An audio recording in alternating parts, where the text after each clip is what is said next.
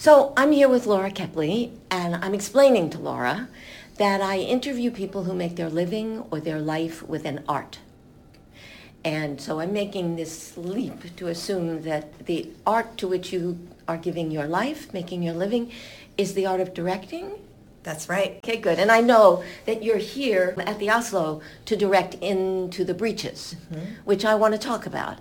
But before we talk about that, I only have one question. Sure. And it is, can you tell me the very first moment in your life that you were aware of theater, of stories, of directing, of any of that? You're nodding your head. Yes, so clearly you do know. I do. I don't remember the name of the play. I don't remember anything, but I was taken to something by my parents. I think I was probably 2 or 3 or 4, and it was on stage, and there were these people holding sticks that had lollipops at the top, but then the lollipops spun around. And that's where I was sort of hooked Right. No, by that visual and that spectacle on stage. It's clear that even now you can see it, and even now it captures you, right? It's so wonderful. So having been captured by that visual, by that image, and knowing that it somehow was related to the theater, to the place you were, right? Did you say anything about that? I mean, you were 2, you were 3, you were 4. Did they take you to other plays? Do you know when did the idea this might have something to do with my life happen? Yeah. I don't think I articulate. I think I would, not that I was pre-verbal, but I didn't have much of a vocabulary at that point to sort of, other than, I loved it. Yeah, that was fun. So, yeah, my parents had subscriptions to our local regional theater. So I grew up, they also had, the subscription to the symphony, and but they weren't really arts people at all. They did that more out of a sense of civic duty, that this is, we support the arts. My family was a family of athletes, and I didn't fit in, and I think they were a little at a loss of, because my brothers were obsessed with golf, and that was not something I was interested in. Wow. And so I think they found summer camps for me to do while they were playing golf. And I always loved, that part of summer camp where you get to make a play. And I remember one particular moment that actually kind of ties into the Breeches. I was cast as Hansel in Hansel and Gretel. I was a little bit angry and confused, and I don't want to play the pants role, the boy role. But then when I learned by doing this, Hansel's the one who's sort of leading and getting things done, and Gretel, they both play a part. But once I sort of got over the fact that I wouldn't be wearing a dress, right. I sort of loved it. And How old were you?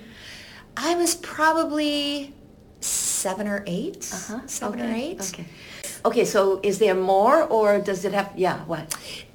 So I was very fortunate that I went to a public school that had arts programming. So starting in middle school, I was in the school play, and then by high school, I knew that this is what I loved, and some theaters had summer programs that I was able to go do that. Okay, so now you're asking for it, right? Yes. You're not saying, well, where can we put Laura while we golf? Right. I'm asking for it. I'm seeking it out. My parents are supportive. Then the real big moment was college. Could I study theater in college? Yeah. And my parents, again, I have blessed them, they put down some rules. They said, you can study theater, but you can't just study theater. At the time, I thought I was going to be an actress, and I wanted to go to a conservatory program where I was only studying acting. So you can study theater, you have to go to a liberal arts college or university, and you can't do conservatory training.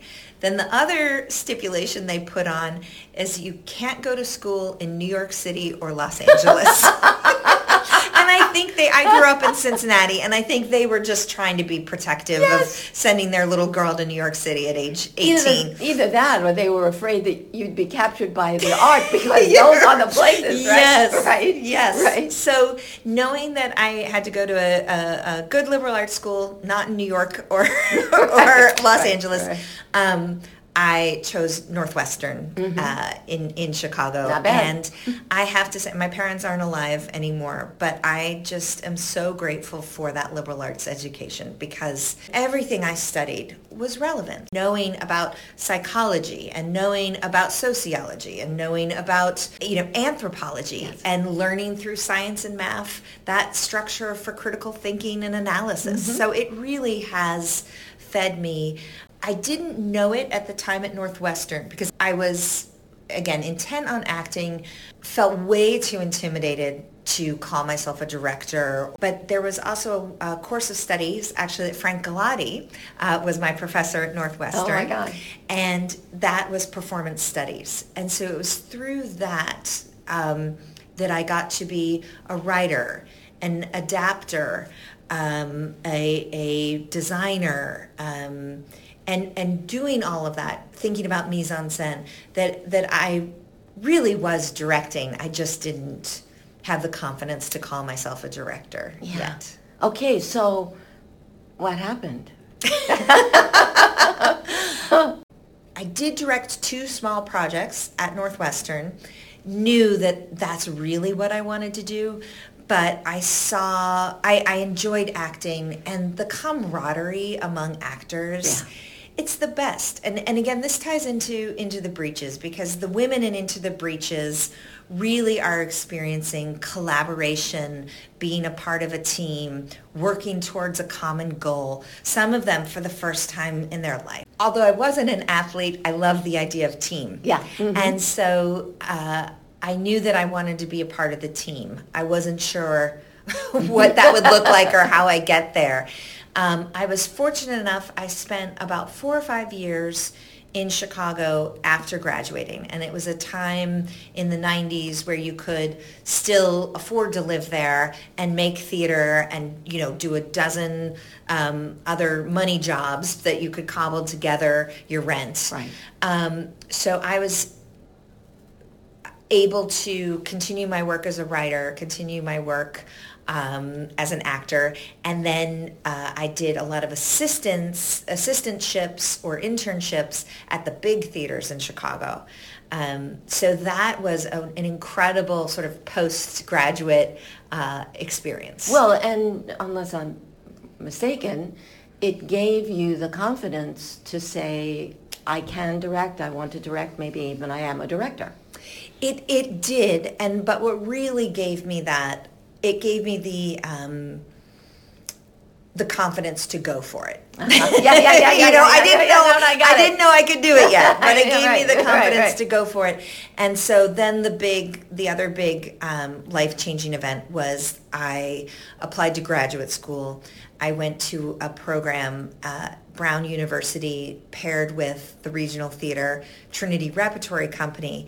It was the first year, so I got to be in the first class. And there I got to work with Oscar Eustis, who's now the artistic director of the Public Theater in New York. He was the artistic director of Trinity Rep at the time. Kevin Moriarty, who's now at the Dallas Theater Center as an artistic director, and a fantastic woman named Amanda Daynard, who continues to direct, and now she's a teacher at Northwestern as well. It all comes back. But having 3 people who were so invested in my education and my professional growth was more than I could have dreamed of. Yeah. And so that was an incredible experience. So did you major in directing? I did. So I got my Master's of Fine Arts in directing. One of the aspects of that program is that they require the directors to take all of the acting courses as well. Smart. Yeah, very smart. So that directors knew experientially. I mean, we went through the acting training, the voice training, the physical training. And of course, because I loved acting, this was great fun. And it was also really fun that I could do it with just pure joy, because I knew that I had made a turn in my career, that I wasn't trying to be an actor. So then it became, easier, of course, because you're not. There's nothing on the line. Right. Yes, and so when I was at Brown Trinity and getting close to graduation, and we were doing a lot of talking about how to launch my career, one of the things I said is that I want to be, sort of being here, observing this, I want to be an artistic director. I really, sort of as I achieve one thing, I want the next, Right. And I said, I really have been, the experiences I had in my young life at Cincinnati Playhouse in the Park, and seeing what a regional theater can do for its community, seeing what Trinity Rep was doing for their community there in Providence, I said, I think my ambition is not actually to go to New York. I think my ambition is to run a regional theater, continue my track as a director. And another thing that ran through those years was also teaching. I said, I'd really love to be able to have all three of these paths in my life. And I've been so fortunate that I've never had to, stop artistic leadership because it was taking away from my art. It's only enhanced it. Or I've never had to think about stopping teaching. I've always been able to weave it through everything I do. When you're teaching, it really, I'm constantly learning when I'm teaching. That's a cliche even, but it truly is real. And then also when you are especially talking about and analyzing directing and giving principles and structures, you yourself go, oh, wait, did I do that? Like, have I missed a step? Like, I'm teaching young directors to be as rigorous in their examination of the text, let's say, and give them different ways of looking at the text and analyzing the text and doing what I believe a director has to do before rehearsals even start, before the play is even cast, the work that you need to do. So it's always a good reminder of like, okay, Kepley, you need to do your work too. You can't just tell your students. You need to make sure you're going through the process as well. It does. It confirms it for you over and over again because you're always in the presence of it, right? Exactly. Yeah, that's great. So now you've got all your training. You know what you want to do. What did you do? I was hired by Trinity Rep. So I had expressed that desire that I wanted to keep working in regional theater. That was a moment where Oscar Eustis was leaving Trinity and going to the public theater. So there was a need for more artistic support. So the person who became the sort of interim made me their associate. And then when ultimately the person who was hired to be the artistic director saw my work that I was doing at Trinity, and he said, I'd love for you to stay on. I think I have been very fortunate that I was well trained, that I was prepared when the opportunities came up. But it just so happened that at these important moments, there was transition. And I always say to people, look for those moments of transition because there are always opportunities there. Obviously, the going to Trinity was transition. They were starting a program, and then when the artistic director left, there was opportunity. Yeah, well, there were moments of opportunity, but you were always prepared for them. You were always looking for them, and you were always proactive. So it requires both, right? Yeah. Right. And that was a lesson that was harder for me to learn. The lesson being, you have to name what you want. Yeah. I remember you saying, it's funny, I remember you saying at the beginning, that, when you saw the lollipops, you didn't have words for that. And then even when you had some sense that you knew what you wanted, you weren't quite able to articulate it, right? But you did find a way to put words to the things you wanted. And you backed them up with the work that you did. So you're saying that was a hard lesson for you to learn, but it seems like you did it. So do you know how you learned it? I think there are two moments that I learned. One was that first of all, my biggest desire was to be of use. Yeah. Yes, right. I love theater. I want to do anything I can in the theater. I want to be of use. Use me. Use me. Right. So, and I think that was one of the things I think people recognized. Oh, she wants to help. She wants to serve. Yeah, right. So and not in a necessarily careerist. Oh, no, I want to do this so I can get to this. It was like to have a job in the theater. Yes, yes, please. So I think there was that sort of mindset, but then being able to say, I do want that. I do want that. Trusting yourself to say, you know what, I haven't done this before, but I can do it. Yes, right. And then naming what it is. Later in my career, I was producing a show that Michael Edwards was directing at Cleveland Playhouse. And I was new to Cleveland Playhouse and had directed professionally at the sort of Lort Theater level at Trinity Rep and a handful of other places, but not other peer theaters at Trinity Rep size or the size of Asolo Rep. So I was producing Michael's Galileo, and he was talking to me about his upcoming season. And he was talking to me as a producer. And he mentioned that he was doing Heidi Chronicles and was asking me sort of producerial questions about that.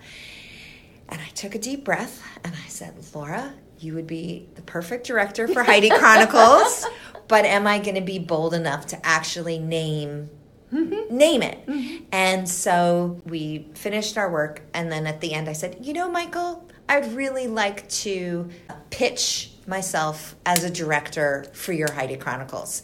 And, I think when we lean in or step forward and do those things, we think that it's going to be a disaster. Or we think, and really being able to say, what's the worst? The worst thing that can happen is they say no. Right. But we think the worst thing that's going to happen is, the ground's going to open up. Right, and we're going to be, Right. And so Michael was great. Said, well, I'd love to hear what your directorial vision for Heidi Chronicles would be. And so we set a date, and that was about, like I said, 8 or 9 years ago. And he hired me. So that's just to kind of bring it back to Asolo Rep. Like, that was one of those moments that I was able to, I think women are sort of trained to don't express what you want. That would be arrogant of you or presumptuous or unattractive, all of those things. And so it's about really taking away that training. And when I was in grad school, all of the other directors were men, and they weren't hesitating. No. They weren't. And my mentor said to me, look, you can still 100% be who you are, but don't take yourself out of the equation. He said, you deserve it as much as they do. It was a man who said, yeah. And I have to say, I've had a handful of female mentors, but most of my mentors have been men who have really invested in me, believed in me, and also well, they mentored you. They literally mentored you. They told you in words and in action that this was a way that you could be that you were perhaps not being, right? Yeah, and they also overcame a lot of the other messages that I was hearing. For example, I'll share this one because I think this is kind of funny. I was at a bit of a seminar for young directors. There were some famous directors on the stage.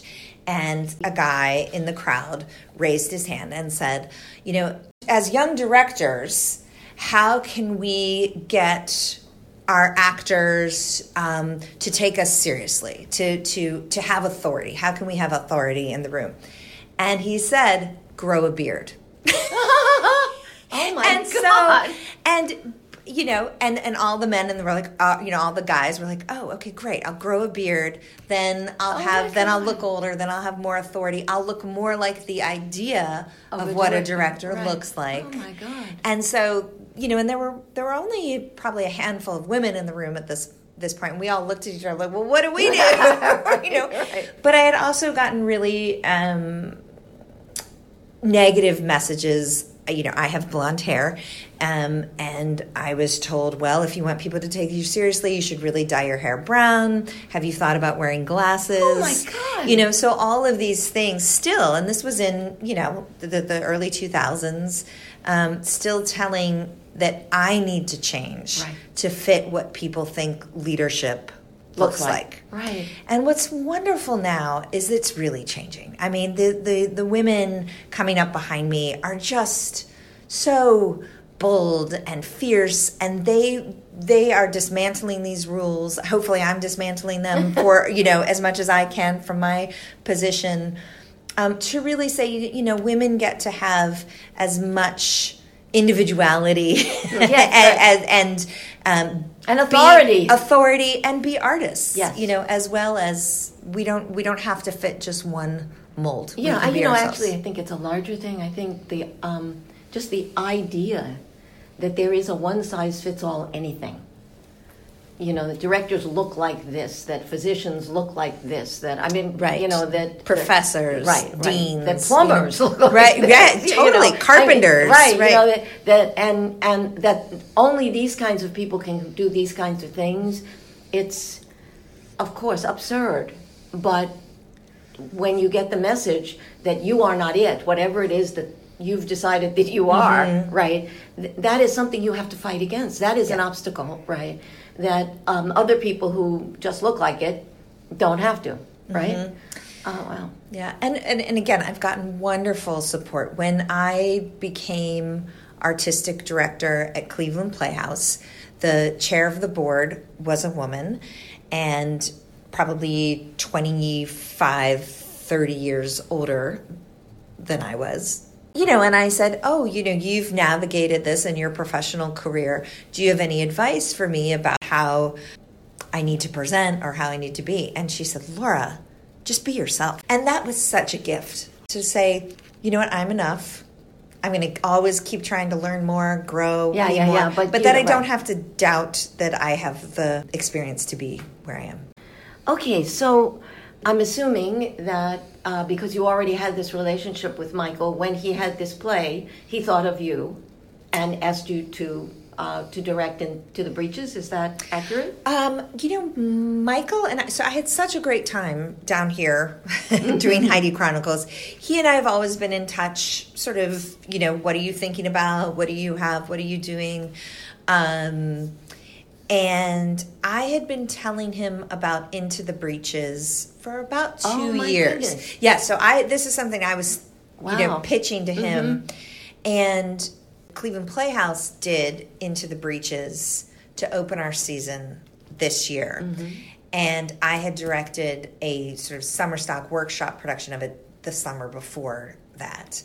And I said, Michael, this is a great play. It's wonderfully inclusive. It has 6 amazing roles for women ages 20 through 70 plus. It has 2 great parts for men. It has 2 great parts that your students could play. And his job of figuring out the rep season is complex. So I think he had maybe been thinking about it the year before, but maybe there weren't the right number of female parts in the other plays, whatnot. And and then it worked out when what he said earlier today in the luncheon was that when Murder on the Orient Express just going to say, clicked in, he was like, now I have great women and I need another play for them. Okay, so now tell me about the play. The play is a big-hearted comedy. It's set in 1942 during World War II. We're setting it in Sarasota, Florida. And the premise is that when the men are away fighting, the wife of the artistic director decides that instead of closing the theater down until the war is over, that they should continue to put plays on even though the men are away. Even though the board chair is saying, plays are frivolity, we need to focus on serious things. And so the wife of the director, artistic director, whose name is Maggie, she makes a case saying, you know what? I think that us coming together to tell this story is going to uplift and inspire our community. And I think in our darkest times, art can actually lift and inspire us. Yeah, what a concept. Yeah, right. And so he sort of begrudgingly goes along. It is an underdog story. I mean, she's trying to do a Shakespeare play that has 50 parts for men and 3 parts for women, and all she has is women to do it. So what it means is that she puts together a cast of, she's got the one leading lady of the theater company. So she has one woman, and then she has to find other women to be a part of the cast. Wow. And to play men. And so pretty much because it's a comedy, every obstacle that you can imagine gets thrown in her way. But at the end of the day, it's a play about coming together and collaborating and overcoming obstacles and being your boldest self. Yeah. And what's so great, everybody in this play, the men and the women, start in a really tight container about what the world is saying, who they are, what they can be, what they're allowed to do, what they're not allowed to do. And those containers really break open. So, people who weren't included are included. Women who were told that they could only be a certain way are now playing, kings and princes or sword fighting and, doing all of these wonderful things. So it's wonderful. Yeah. It's absolutely wonderful. And so perfect for you. Yes, it is. Yeah, well, you may not know, but the playwright is my husband. No, I didn't know, but of Yes. course. And so clearly you're a role model for it, right? The playwright, George Brandt, who is also my husband, has done a wonderful service in this play in that he has written 8 fantastic characters, and it explains what a director does. She starts out thinking that she has all of her husband's notes, so she thinks that directing a play is going to be like baking a cake. She has his notes, she has his recipe. All I have to do is follow his blueprint, and we'll be fine. What she discovers is there's a lot more to it. And that she can do it. And she has a lot. There are a couple of really important turning points where she doesn't think she can.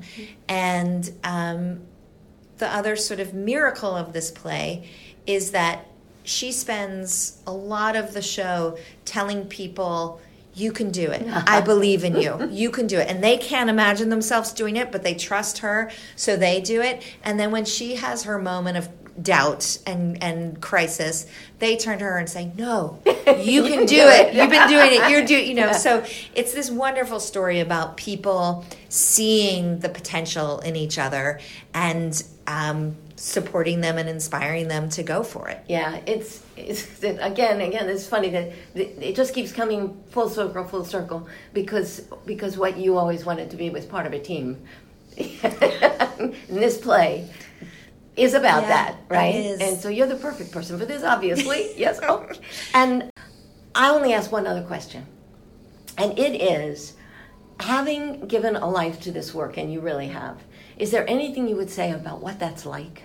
Wow. That's a big question.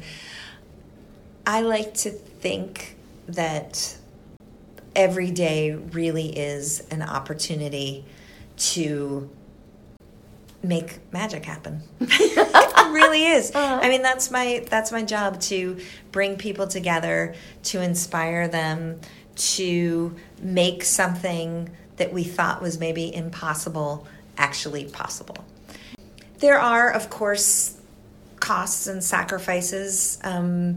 For me, it has been definitely worth it. I never have a day that's exactly the same as the day before. Mm-hmm. I can set my plans for a day. This is both as an artistic director and a director. You set your plans for what you think is going to happen, and it blows up. So certainly if somebody likes routine, they're not they shouldn't go into directing or artistic directing. I get to meet and work with extraordinary people. Actors are heroes in my eyes, and they continue to amaze me. I'm a big believer in the idea of the group genius, that together we can create something that's beyond what I could come up with on my own. Yes. I'm actually sort of bored and disappointed if we don't find an idea that's better than what I already, I always have sort of the default, like, well, if we can't do something better, we can do this, and I rarely have to use that default. I'm in a career where people dedicate their lives to it. They bring so much to the work. I realize how much it takes, especially for actors. You're leaving your home, you're leaving your family, you're maybe making less money than you would if you had a different career, but we have the chance, as sort of corny as this may sound, we do have the chance to change lives. The work we put on the stage will make people see the world in a different way, might make people have a conversation with their loved ones about something, might make them understand their loved ones in a way that they hadn't before, and might make them find common ground with maybe a neighbor that they didn't think they actually had anything in common with.